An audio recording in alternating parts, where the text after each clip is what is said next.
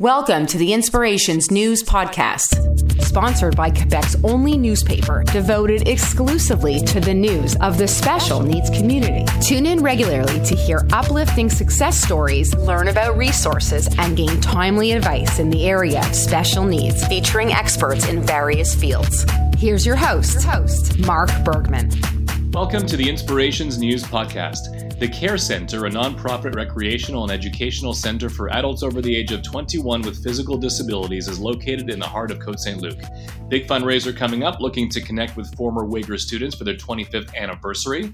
With these funds, they will be able to continue their work and help combat the increased difficulties caused by the pandemic. Joining us is Joanne Charron, the president. Hi, how are you? Great. Olivia Cannell is here, Executive Director. Hi. Tamar Hertz, a board member. She's a parent, a Wager High School alumni. Hi, thanks for having us. And Alain Chamas is a client of C.A.R.E, and it's important to note that Alain is nonverbal and he'll be using a Dynavox computer to communicate with us on the podcast. Alain, hello. Hello. So before we get into the campaign, Joanne, can you give people listening a top-line understanding of C.A.R.E and its mission? Okay, well, C.A.R.E was born out of Mackay Center School by parents whose kids were aging out of the youth sector. And there was a need for such programs because at the time, well, first of all, for those who don't know Mackay is a special needs school for the physically handicapped. They also deal with visually and hearing impaired students.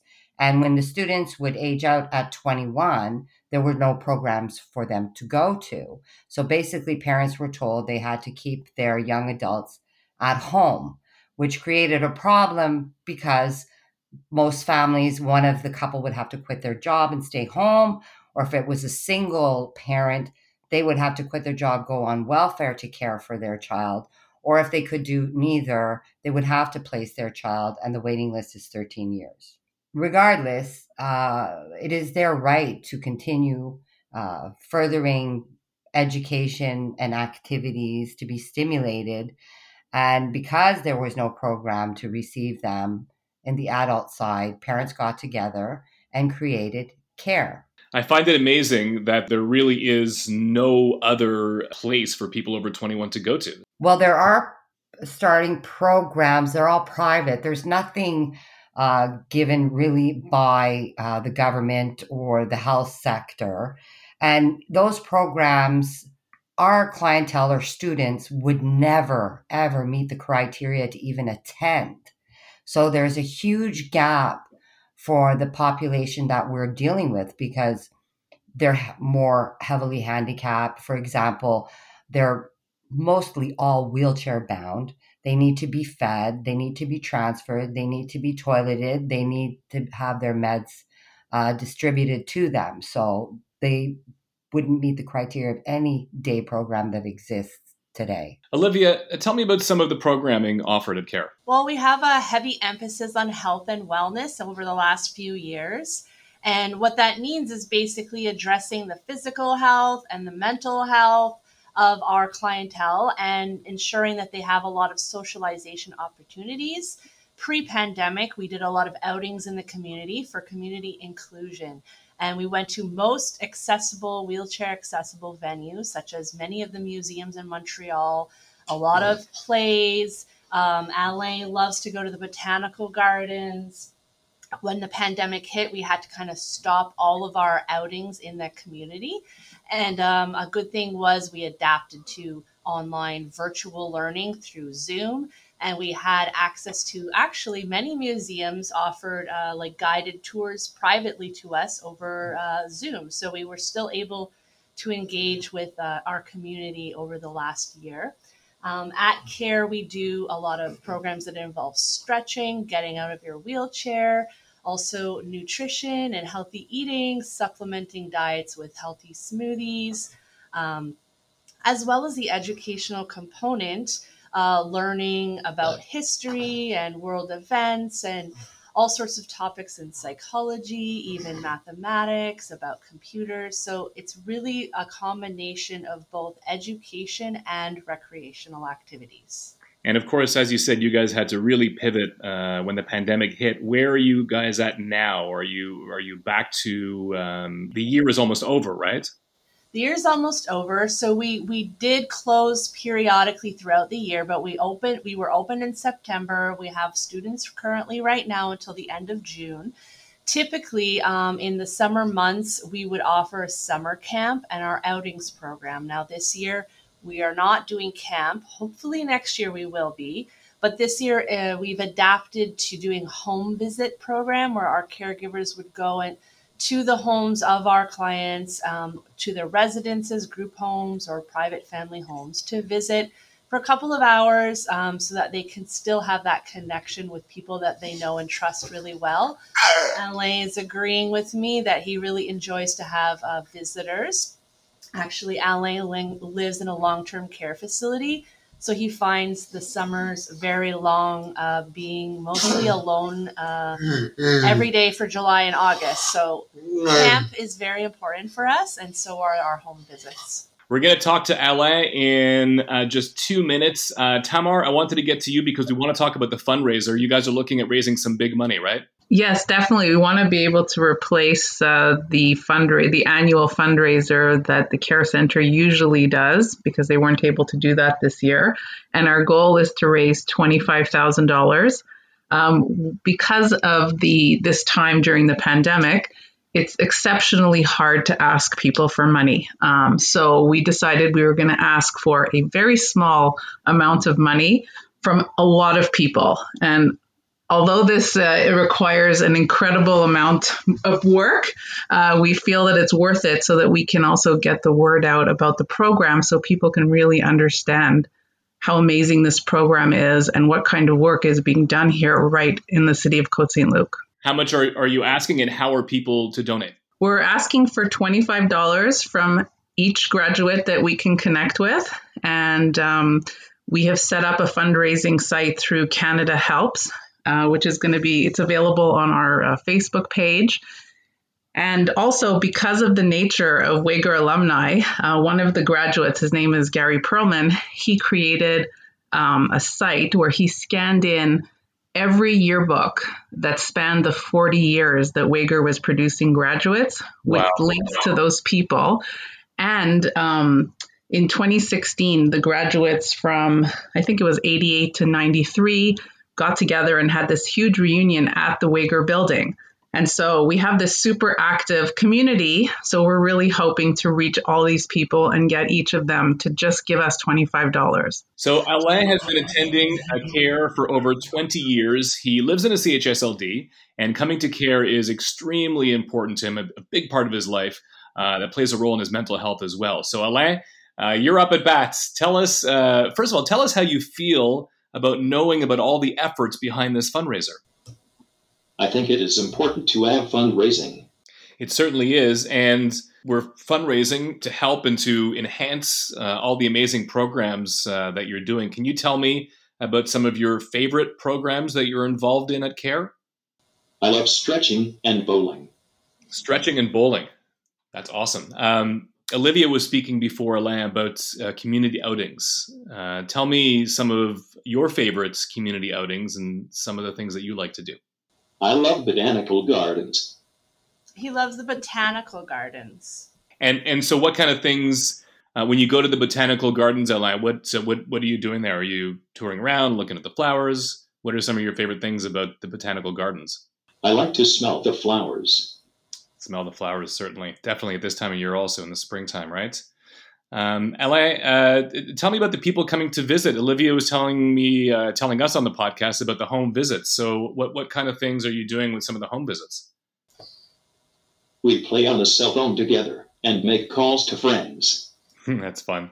Of course, this year, due to the pandemic, a lot of people had many challenges. What were some of the maybe the biggest challenges that you had over the last year? Being stuck at home is boring. Yeah, totally. So you're looking forward, I guess, to getting back to C.A.R.E in September, probably? Yes. And what's the first thing you want to do when you enter those doors at C.A.R.E? Have chocolate cake. Is the chocolate cake made there? Is that from a cooking class that you do? Yes. All right. You and I share the same love for the same dessert, Alain. Yes. Joanne, talk to me about the amazing caregivers and staff that you guys have at C.A.R.E. Well, everyone at CARE, up from the direction all the way down to the people doing the one-on-ones with the clients, go above and beyond on a daily basis. It's even hard to put it this people who do this, they don't do it for a job. They don't do it for a paycheck. They have a calling. They do it from their heart because they want to help. And they do a very good job at everything they do.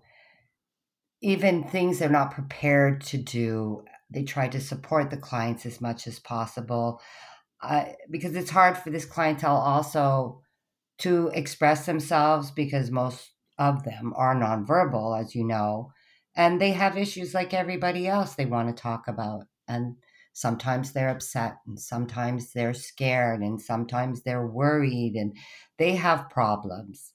And, all the caregivers there take the time and patience with them to try and help them get through things they're going through as well, because that's another issue for this clientele. It's not like they could go and see a therapist or do talk therapy with someone because there's nobody really trained, you know, to deal with the population who is nonverbal, or with the population who communicates with devices without assistance. So, you know, every client is different. They don't just do one size fits all. And they're able to connect with the clients in the way that it's good for them. Do you understand what I'm trying to say? I do, and I do agree that the caregivers are truly, truly special people there. Eh? I mean, it's a very personal and intimate relationship between caregivers and clients, because they have to do so many things for them. And it's a very intimate relationship, and they're very loving and respectful the And way you they probably do. witnessed many examples of caregivers stepping up in the last year, I assume. Absolutely. And all through, because even I am the president of the board of directors of CARE, but I have a young adult child who attends CARE. So I've experienced their compassion firsthand. Olivia, I'm going to ask you a question that I ask every guest on the podcast since we started about a year and a half ago, as we always strive to build a more inclusive society. How far have we come now in 2021 in being more inclusive? I definitely think that, the word is out in the community to be inclusive. I see things on social media. I see there are lots of talks. It's come to, it's more on the government level or city level. So I think that talking about it obviously helps, but as the years go by, we're becoming more and more inclusive. For example, this Wager building, it did not have an elevator in it, which meant that our clientele, who were all using a wheelchair, the other floors in this building were not accessible. And now we've made motions, we're in the 2020s, 2021s. Yeah. An elevator is in the process of being installed, so that we can be more inclusive, and that all of our students would be able to access the rest of the building, the gymnasium, and things like didn't necessarily think of that back 20 years ago, that to be inclusive meant that most buildings should have an elevator. And the fact that even we're in a building that doesn't have one currently is kind of amazing. But it's great that we're moving forward with this. Olivia, can you tell me about the camp program? Sure. So in the typical year pre-pandemic, we actually offered 2 respite opportunities. One was our winter camp in March, and the other was our summer camp, either in July or August. We would take all of our clientele for 3 weeks, 24 hours, away to an adapted camp. And all of our trained caregivers would come with us. We often hired a lot of new caregivers in the summer. And just the coordinating of that opportunity for, first of all, those over the age of 21, and specifically over 30, because many camps end at the age of 30. And then this clientele does not have an opportunity to go to camp in the summer. What that means is they get to spend time with their friends, with people they know really well, and do all sorts of sports and activities in the summer, such as swimming and adapted activities, sports games. But really, the big thing that they enjoy the most, and Alain could vouch for this, is they really love the summer meals, which are different than what they would be normally getting, let's say, in a long-term care facility. Okay. So they get that variety. They got, those chocolate cakes that Alain loves. And sleepovers, being able to be up late, have movie nights, and it really is the highlight of their year. Tamar, how did the idea come about for an outreach campaign? I was given an opportunity to visit the care center. And because I had actually missed going to this amazing reunion that was organized, it was my first chance to step foot in the building again since I was a high school student. And it was incredible to be in the same classrooms that I was as a kid and to see the new students there. And so basically I asked Joanne Olivia, I said, are Wager students involved? And they said they loved the idea. And so we've been working together ever since to try and make this happen. So what do you want Wager alumni to know about C.A.R.E? What I want them to know is it's because the high school closed and, so many people maybe moved away and moved on. The building is still extremely vibrant. And this program in particular, it's so great to see that new people are in the building and there's a new generation of people using the space. And the classrooms still have the same life and the same things that we experienced. So it's wonderful. And it's such important work. I know that a lot of my peers, they have families now, some have kids, and everyone would want to have a program like this available to their child, once they aged out of the school system. And so I want them to know that we need a program like this in our community to continue. We should support them, and we should bring the spirit of Wager to stay at the care center always. I'd like to continue on what Tamar's saying about how important this program is. And I don't think people realize that disability is lifelong. And we tend to donate and support the kids with disabilities. And these kids grow up. And I don't think people are aware that what happens to them when they do grow up. It's almost like this population it's invisible. You see them on the telethons and this and that, and everybody donates, but does anybody ever wonder what happens to them after? And these kids grow up and they get older and their parents get older. And not only is the program important for their stimulation, but it also provides respite to families because we're lifelong caregivers. But they have the same needs as adults now as they had as children. And we need the same support now as we did when they were children. And I would love for people to be able to be aware of this fact. And our last fundraiser, although it was an in-person one, we made it very clear by taking photos of all our clients back to back, side by side, of when they were a child and when they were an adult. And people were left shocked. Some of our guests were crying because they didn't realize. And they didn't even know we existed. And in order to continue this work, we need funding, because back in the day, these children were institutionalized. But we're probably the first generation of parents keeping our children at home, therefore creating a need in education, and then after education, creating another need when they transition into the adult sector. And the system is just not set up properly in order to do this. So we prepare them for all those years up until they're 21, because they're allowed to stay in the youth sector to 21 because of their disability. And then we just literally throw them off a cliff. So this is something that has to be addressed. We don't need to reinvent the wheel. C.A.R.E is there.